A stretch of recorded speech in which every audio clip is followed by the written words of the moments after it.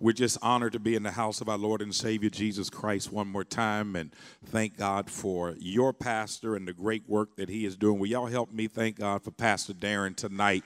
What a man of God, what a gift he is to the body of Christ, my brother in Christ, and certainly love he and his family, and I consider him one of my brothers, and always a joy to work with him in ministry here and in other parts of the country and world, and look forward to God continuing to taking him from faith to faith and from glory to glory. Glad to have my wife and my oldest son and my youngest son who are present with us on tonight, and glad to have all of you, my brothers and sisters in Christ and my brothers and sisters in creation, to come to this place to give God the praise, the honor, and the glory. I'm going to ask if you would go with me in a word of prayer as we talk to God. Father, thank you for this opportunity to come and to worship you in spirit and in truth. We honor you and glorify you. We praise you. Indeed, you are worthy to be praised. Now, Lord, you know we need to hear word from you. You know what each of us are going through, what we're dealing with. You know what our needs are. You know what our challenges are. You know what our character issues are. So speak now, dear God. We stand ready to receive your word. I pray tonight that somebody's going to be saved, that somebody is going to be changed, that somebody's going to be empowered, that somebody's going to be set free. I'm believing victory right now in the precious name of Jesus Christ. Amen. Amen. There's a word from the Lord in the book of Exodus. Exodus chapter 3 is where we're going on tonight, and I'm going to begin reading with verse 10. I'm going to encourage you in your own private time with God to read all of Exodus chapter 3 and Exodus chapter 4 that make up the context of what I know God would have for me to share with you on this evening. Exodus chapter 3, and I'm going to begin with verse 10. I'm going to read from the New Living Translation on tonight, and I will read a couple of these to get us started. Exodus chapter 3, verse 10. Now go, for I am sending you to Pharaoh. You must lead my people Israel out of Egypt. But Moses protested to God, who am I to appear before Pharaoh? Who am I to lead the people of Israel out of Egypt? God answered, I will be with you, and this is your sign that I am the one who has sent you. When you have brought the people out of Egypt, you will worship God at this very mountain. Let me go back to verse 10 again. God speaking to Moses, now go, for I am sending you to Pharaoh. You must lead my people Israel out of Egypt. Tonight, I want to challenge you and I as we continue to move in the vision of the pastor with character matters. And I want to challenge you to indicate that the word from God tonight is that God wants to use you. God wants to use you. And tonight, I want you to listen to me a little differently from the way the members of my congregation listen to me. The members of the Eastern Star Church, oftentimes when they listen to me for somebody else. So they'll, in their mind, think, I wish my cousin were here tonight. I wish my coworker had come. I wish my grown son or my grown daughter had been here. And they listen for other people. But tonight, I don't want you to listen for anybody else. I believe that God has in this place right now who he wants to hear this message. And the word to you is that God wants to use you. And I want to look at this against the backdrop of what God is doing in the life of Moses. Most of us who are frequent Bible readers, we're familiar with Moses. He's one of the greatest characters in the scripture and in Hebrew history. And Moses, when we meet him, he's a baby. He's born a Hebrew slave. Then he is raised an Egyptian prince. But then he has some challenges in his life, and we'll discuss that. But that's in his past. When we get to chapter 3, Moses is not some baby that's just been pulled out of the water. He's not some youngster being raised by Pharaoh's daughter, but now he's a grown man. He's married. He has children. He's employed. He's working for his father-in-law. He's watching over his father-in-law's sheep. And it is while he's at work and he's watching his father-in-law's sheep, on the backside of a mountain in Midian. He's no longer in Egypt. He's in Midian. And in this desert, he sees a bush that is on fire. And that's not unusual for bushes in Midian to catch on fire. When those bushes become dry and brittle and the blazing sun begins to hit them, they catch on fire. So that's not unusual. The unusual thing about this was that the bush was burning, but it would not burn up and it would not burn out. And so while on his job, he decides that I'm going to turn aside and go and see what all of this is about. And as he approaches the bush, he hears the voice of God. And the voice of God says, take your shoes off. The ground you're standing on is holy ground. And now Moses is convinced there is a God somewhere. And now this God is conversing with him and communicating with him and convicting him. And not only convicting him, but that's when that conversion experience happened. That's when that change happened in Moses' life. And then God commissioned him.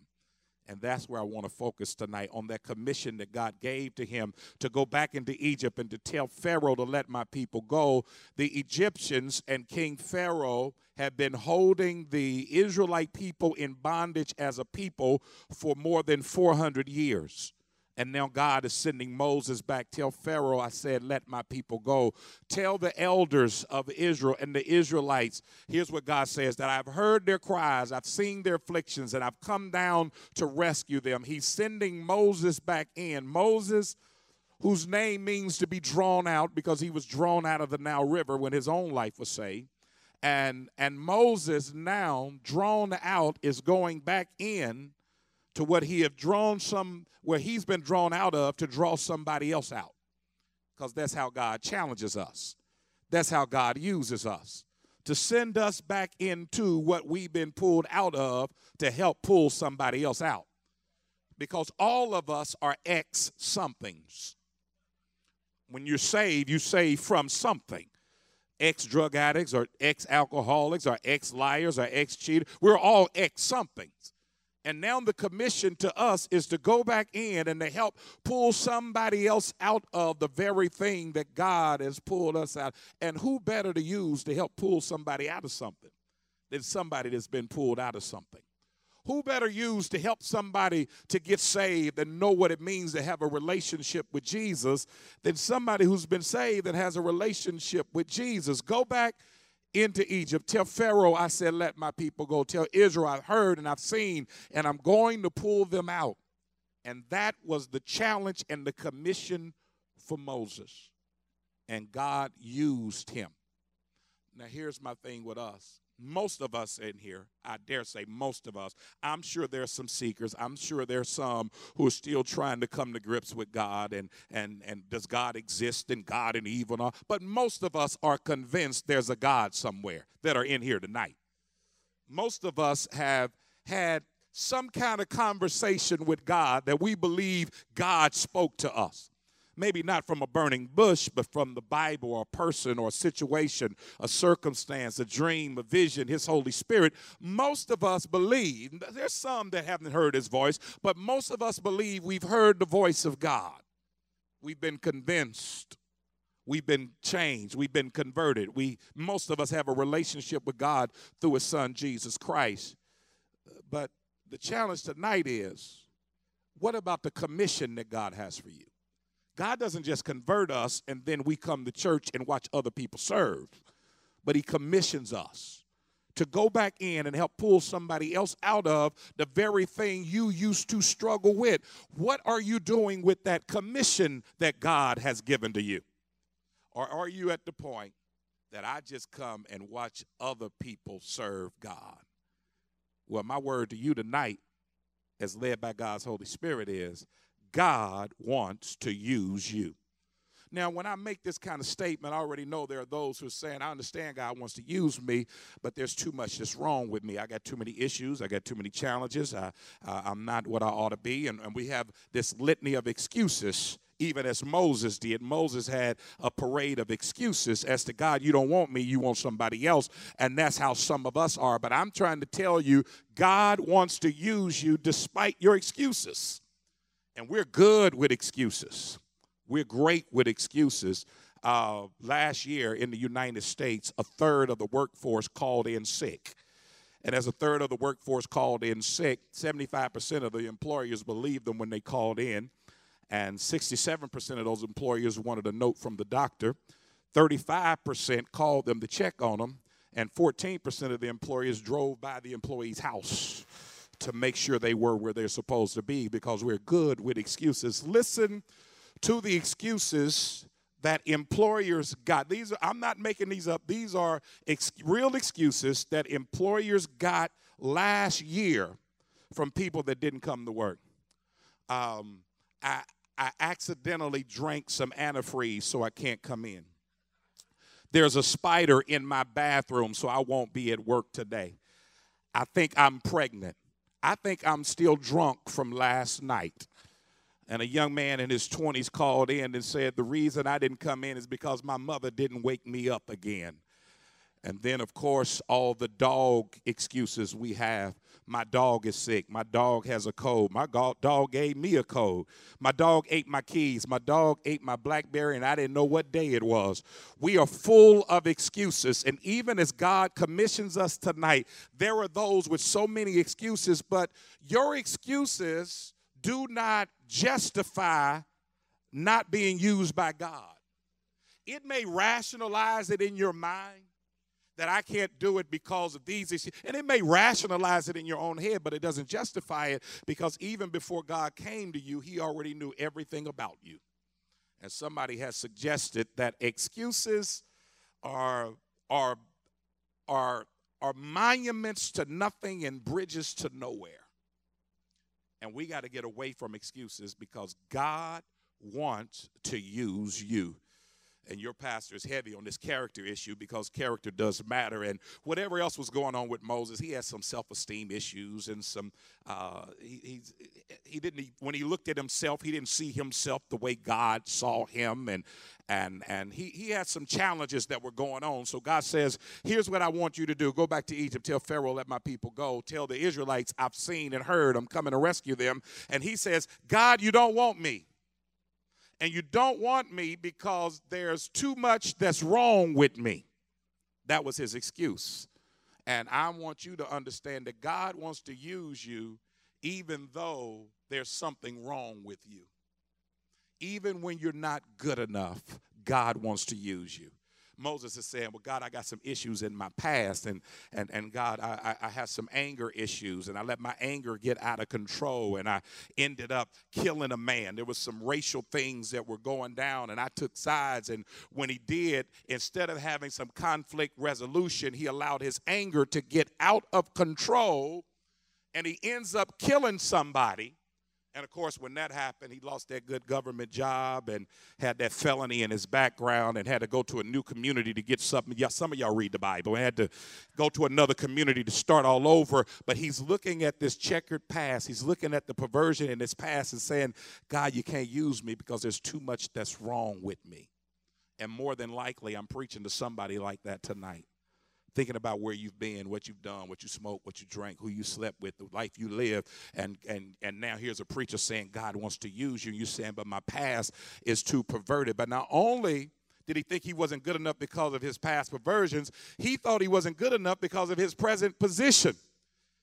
He's saying, I used to be a big baller and a shot caller. I used to be educated, sophisticated, and elevated, but now here I was in the palace, but now I'm in the pasture, watching over my father-in-law's sheep. I was rich, but now I'm in rags. I was in prosperity, but now I'm in poverty. And that's how some of us are. We feel like because some things have changed in my life because of the economy or my family or some situation, and now I'm not what I used to be, and God can't use me. God can use you even when you don't think you're good enough. God wants to use you. Here's what I want you to understand is that evidently being used by God, the criteria is not perfection.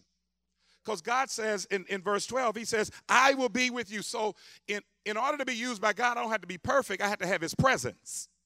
It is the presence of God in our life through Jesus Christ, through the power of his Holy Spirit, that puts us in a position to be used by him despite what we've done in the past. It's the presence of God. He says, I'll be with you. And everybody God has ever used at any time, everybody God has ever used except Jesus, something was wrong with them. The only one that was good enough was Jesus. So everybody else God used, they weren't good enough, but God still used them anyway. Abraham was a liar. He lied and said his wife was his sister. Jacob is the first recorded thug in all the scriptures. He lied with his mother to his father and on his brother. He had all kind of challenges and issues. Everybody God has ever used, something was wrong with them, but God used them anyway. We see Moses and his anger issues, and we see Moses and his self-esteem issues. We see Moses and his checkered past, but God used him anyway.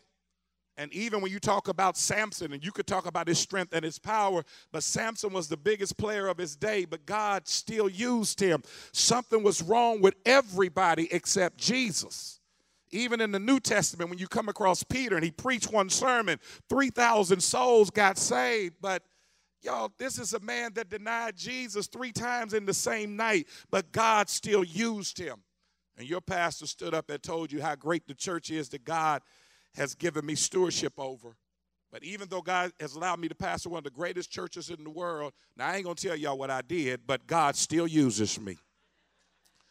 God wants to use you even though you're not good enough. My youngest son, KJ, is here tonight, and KJ said he goes to Hamilton Southeastern for high school, and he said he ran into one of his friends from elementary school. They went to Jewel Christian Academy for elementary school, and he said they were talking about old times. I said, son, ain't no old times when you're 16. There's no such thing as an old time when you're 16. But he said they were talking about when they were in school. And what we used to do at Jewel Christian Academy, if a child in the classroom did well, we give them these blessings, and they would hang them over their cubby so when anybody walk in, they could see who's been paying attention, who's been following direction, who's been obeying the teacher, who turned their homework on time, because we give them blessings, and they hang them over their cubby. But if you didn't obey the teacher, didn't turn your work in, or you did something wrong, we believe that you have to have painful consequences to disobedience to learn obedience. So they get a card that indicated that something was bad. So when the principal comes in, or parent, or the pastor comes in, we can look at the names of the children and see who've been good with the blessings and see who's been bad with all the bad cards. Well, KJ said his little friend, when they was reminiscing, said he used to take all his bad cards and stick them behind his blessings over at the cubby. So when anybody comes in, they didn't see the bad. All they saw were the blessings. Let me help y'all understand something. When you come in and you see people like me serving, and you see others leading and teaching and sharing their faith, it's not because we've never done anything bad. It's because we had enough sense to take our bad and put it behind the blood of Jesus and the mercy of God and the grace of God and the blessings of God. God wants to use you even though you're not good enough. God wants to use you even though you don't know enough. That was the excuse of Moses. I didn't read verse 13. In verse 13, but Moses protested, if I go to the people of Israel and tell them the God of your ancestors has sent me to you, they will ask me, what is his name? Then what shall I tell them? God replied to Moses, I am who I am. Say this to the people of Israel. I am has sent me to you. Moses said, God, you can't use me. You don't want me to do this because I don't know enough. He says, God, you're telling me to go talk to Pharaoh. Well, Pharaoh has some theologians on his staff. He's got scholars, and they are polytheistic. He said, I grew up going to the Egyptian schools. They are polytheistic. They believe in more than one small g God and all their different gods and all of that. And you want me to go tell them God sent me? And then you want me to go tell Israel about God?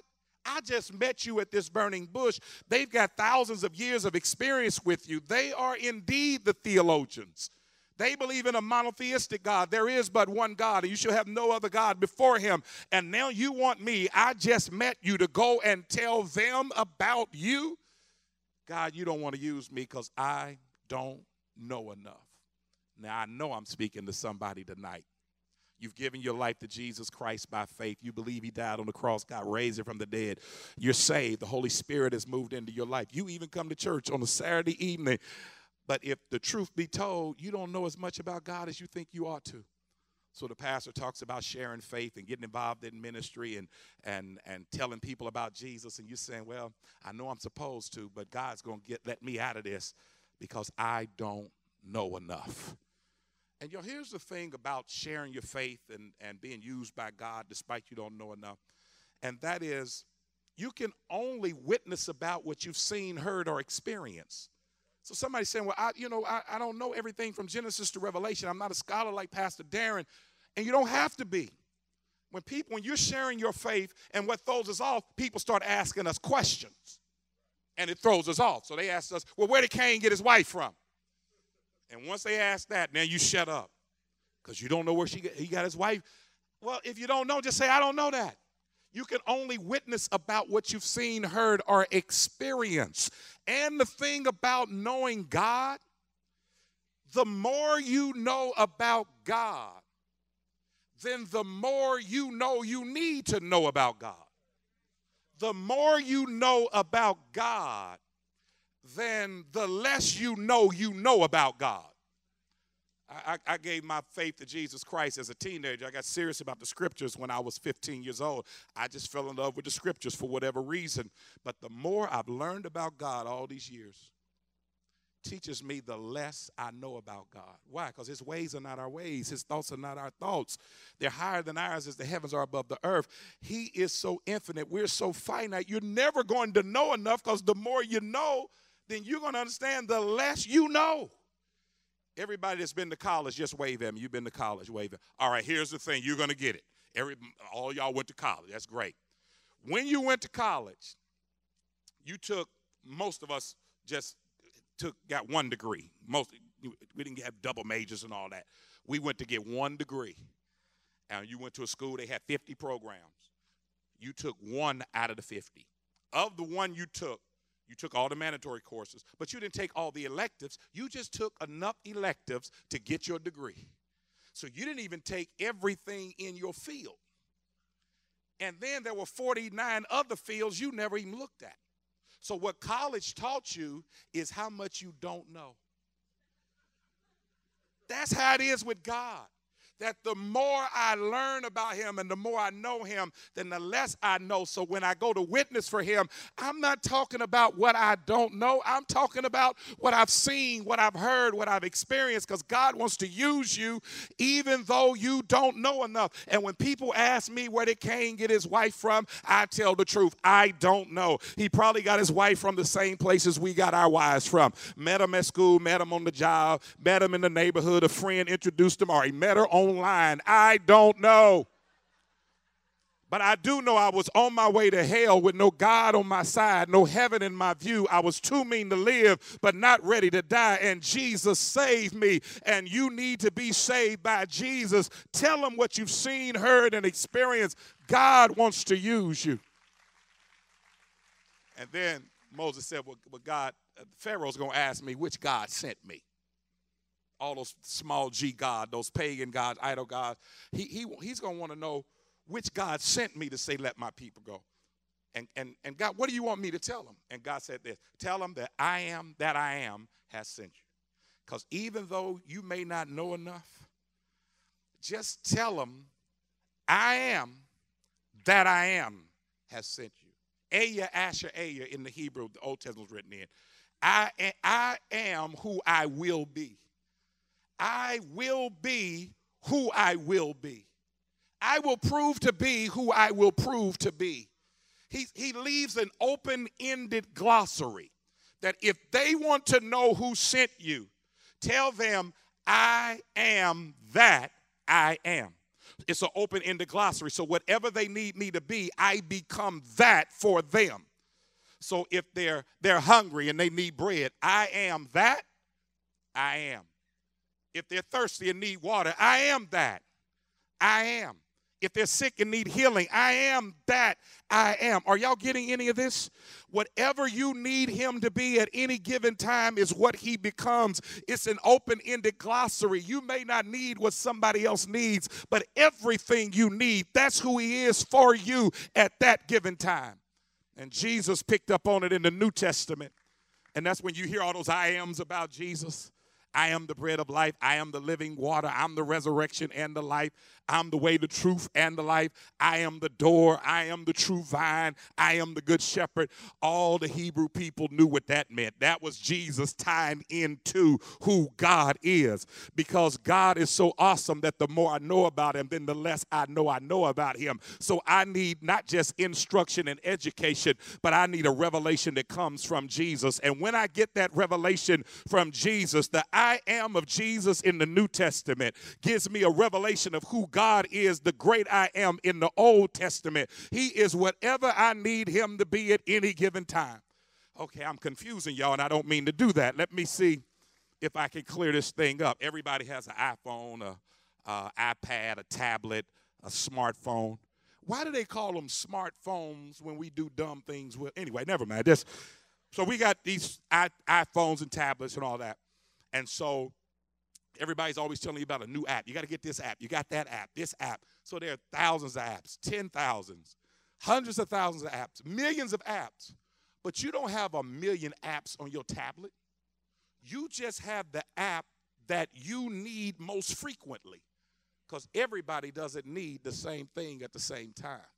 So what you do is you go to that app store and then you download that app to your iPad or your tablet. And at the moment you need it, you click on it. And when you click on it, you have access to it. That's what God says he is to us. That whatever you need at any given moment, you need healing, you need deliverance, you need companionship, you need power, you need an anointing, you need victory, you need deliverance, then all you got to do is go to God in prayer and click on the app of healing. And in the power of the Holy Spirit, he downloads it into your life. And faith in Jesus Christ makes it accessible to you, because God says, I am that I am. God wants to use you, even though you don't know enough. God wants to use you even though you don't have enough. Chapter 4, verse 1, Moses says, God, he protests again. God, you don't want me. You want to use somebody else, because they won't listen to me. If I go there, they're not going to hear what I'm saying. In essence, he's saying, because God, I don't have enough. And I don't know why we keep thinking we got to come to God with so much. You don't have enough? That's your excuse for not being committed. That's your excuse for not being involved. That's your excuse for not being a part of the ministry in the church and the kingdom of God. You don't have enough? That's what Moses was saying, because Moses said, God, you want me to go tell Pharaoh to let my people go. How am I going to get an audience with Pharaoh? He is the head of state. He's the king. And I'm out here watching my father's lost sheep. How can I even get into him? Everybody's heard that verse of scripture. Your gift makes room for you. Here's where that comes from. Your gift makes room for you. Here's where that comes from. It comes from a time in Old Testament, in ancient times, where kings and queens would go visit other royalty. And when a king from one nation would go visit a king in another nation, they didn't go empty-handed. They had to take a gift with them. And so they would take gold, and they would take silver or bronze and clothes. They would take spices. And the amount that you take as a gift to the king is a reflection of what you think the authority and the power of that king is you're going to see. And it speaks of your own power and authority.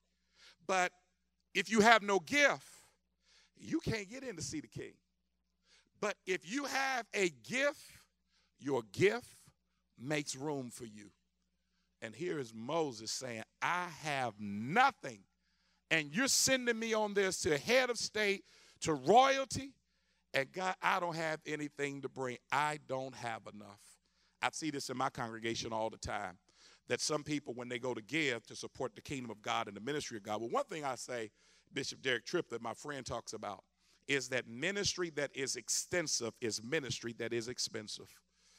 Every time I hear the vision that God has given to Pastor Darren and all the lives you're trying to touch and places you're trying to go and churches that you're planting and all the people you're helping around the world, it is so extensive. And ministry that is extensive is ministry that is expensive.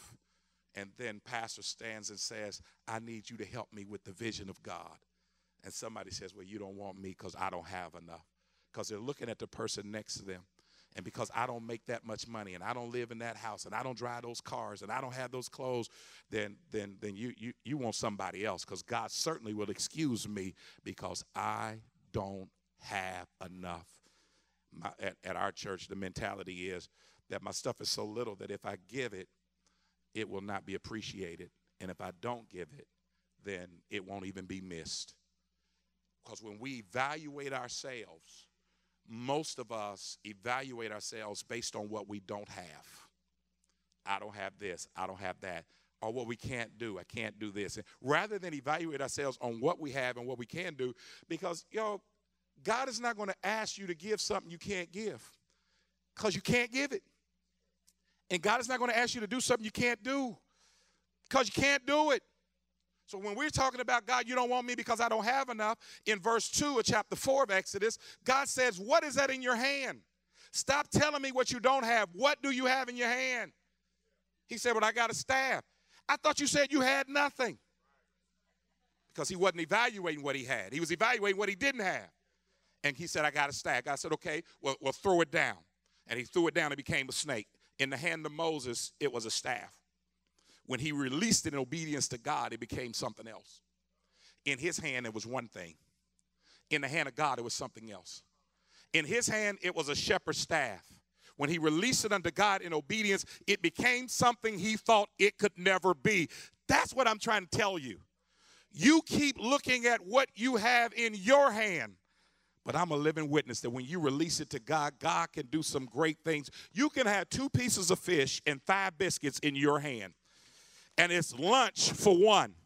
But when you put it in the hand of Jesus, it becomes a banquet for 5,000. You don't know what God is going to do until you're obedient to him and give him what he's asking for in the commission that he's sending you on.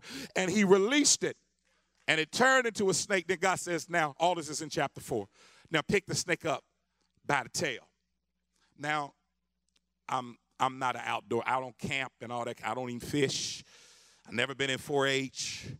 I don't wrestle alligators and all. I don't even get in the ocean. I don't do none of that stuff. So I don't know a lot about snakes, but I do know this. If I gotta pick one up, I'm not picking it up by the tail. If I don't know anything about that. I'm not Steve Irwin and all that kind of stuff. I'm not Crocodile Hunter. But if I gotta pick one up, I'm gonna try to get it by the head, because that's the dangerous part. If I pick it up by the tail, at least the dangerous part still available to get to me. But sometimes when God commissions you to do something, he'll tell you to do something that makes no sense. It makes no sense to you. It makes no sense to anybody else. You're going to your mentor and your friends and family to ask what they think. It's crazy to pick it up like that. But when God tells you to do it, you have to do it, because here's what God is trying to show Moses. That Moses, when I commission you and call you to do something, you're going to have to deal with snakes. That's why some of us won't get involved in ministry, because we've run into too many snakes. We thought we were going to have a snake-less Christianity. And God says, Moses, even before you start your journey, I want you to know you're going to have to learn how to deal with snakes. And y'all, in ministry and in service and in the kingdom, you're going to have to learn to deal with snakes. Adam had to deal with a snake. Eve had to deal with a low-down, dirty snake. We see Moses here and the children of Israel. When they were in the wilderness going to the promised land, they were all bitten by those poisonous snakes. Moses held up a bronze snake, because you're going to have to learn how to deal with snakes. In the New Testament, Jesus told the early believers, he said that you're going to have such power of the Holy Spirit, you'll be able to pick up snakes and they will not hurt you. Paul was on his way to Rome, was shipwrecked, ended up on an island, warming himself by the fire, got bit by a snake and shook it off. Y'all, if Adam and Eve and Moses and Israel and the early disciples in the early church and Paul had to deal with snakes, what makes you and I think we're going to go through this journey and not have to address snakes? You're going to have to take what God has given to you, use it in his service. And then Moses takes his hand. God said, take your hand, stick it inside your cloak. And he pulled it out. It was leprous. It was like a skin disease. Put it back in. Take it back out. It was clean and healed and restored. Here's what he told him. Take your hand, stick it in. Pull it out. It looked like he had a terrible, contagious skin disease, leprosy. Put it back in. Take it out. It's restored. It's clean. Everything is fine with it. Because God wanted him and us to know that when I call you to do something, you're going to have to learn that you can get the victory with a bad hand. And some of us are dealt bad hands in life. And we get so mad at God. I was dealt a bad hand. I was born into a broken family.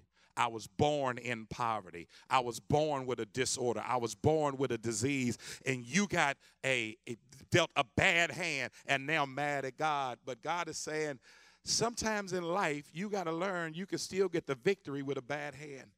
Y'all looking at me like you don't know what I'm talking about. And I know y'all holy. I got members that play cards. I know y'all holy. Y'all don't play cards. So they play cards sometime, whether it's Go Fish. The real holy ones play Go Fish. We used to play Tonk back in the day, or Pity Pat. I'm telling my age now. 21, poker, whatever. But when you play cards, I know y'all don't know this, so listen to me carefully. When you play cards, sometimes you are dealt a bad hand. And when you're dealt a bad hand, you can't always fold, especially when you got something that counts on the table. Okay, we're looking real holy now. When you got something that matters on the table and you dealt a bad hand, you can't always fold. But you can still win with a bad hand. I'm talking about before you got saved, when you was playing before you were Christian. They deal you that bad hand. You can still win with that bad hand. Sometimes you got to fake it till you make it. You got to act like you got something that you don't have. You got to give up some, get something else back. You got to be patient, but you can still win with a bad hand. That's what God is telling Moses, and that's what God is telling us, that God wants to use you. Even when you dealt a bad hand, you can still get the victory. Let me get to the last one, and I'll take my seat. God wants to use you even when you're not articulate enough. Chapter 4, verse 10, but Moses pleaded with the Lord, "Oh, Lord, I'm not very good with words. I never have been, and I'm not now. Even though you have spoken to me, I get tongue-tied, and my words get tangled." Then the Lord asked Moses, "Who makes a person's mouth?" Moses, I want you to go and tell. I want you to go and tell Pharaoh, tell the children of Israel. God, you talking about talking? You don't want me because I stammer when I'm talking. I stutter. I'm tongue-tied. God, you might want to choose somebody else for these talking ministries, because I don't talk right. And somebody, as your pastor, is heavy on evangelism. Share your faith. Tell somebody about Jesus. Help somebody understand the love of God. Well, I know I can get out of this one because I'm not articulate enough. And God said to Moses, "Who made your mouth?" Which means even before he commissioned you to do it, he already knew you couldn't talk. And God says, I'm going to take somebody who cannot talk good or well and have them, y'all catch that later, have them bring deliverance to more than 2 million people. Because when you make yourself available to be used by God, it's not about your charisma, it's about the content of the word. It's not about how you say it, it's about what you say. The power is in the word of God. And I can testify to that myself.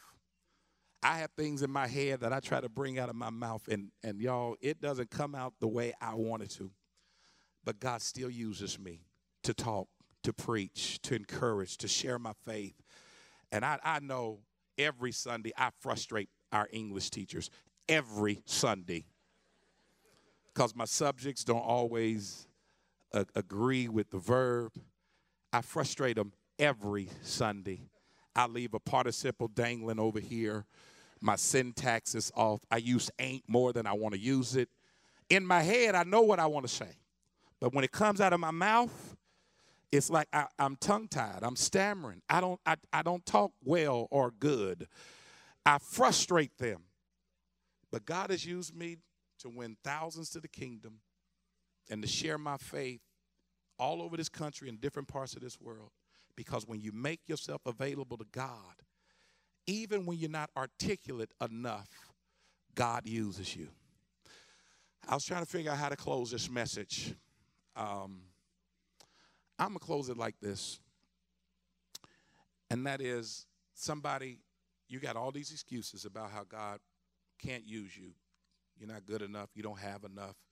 You don't know enough. You're not articulate enough. And I'm telling you that when you make yourself available to him, that God can use you. I'll close with my own testimony.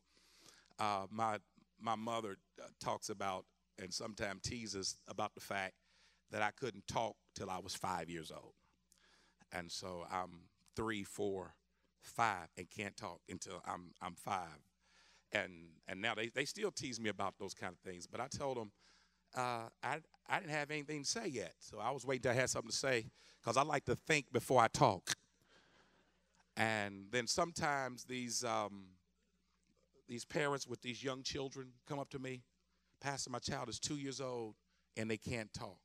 So I talk about child development and children develop at different rates and levels. And but Pastor, he can't talk. I said, well, he's 2 years old. What do you want him to say? Say, well, his cousins are talking, his friends are talking. He can't talk. And I said, well, just trust God. God's going to work it out. Let me pray for him. But then I finally had to testify to him. I couldn't talk till I was 5. And I told him this. Now people invite me all over the country, different parts of the world, to the Great Heartland Church just to hear me talk. You don't know what God is going to do. When God calls you to something, He's not worrying about your possessions. He's got all possessions. The earth is the Lord's and the fullness thereof. When he calls you to do something, he's not worrying about your ability. He's got all ability. All power in heaven and earth is in his hand. When God calls you to do something, it's because God wants to use you. Amen.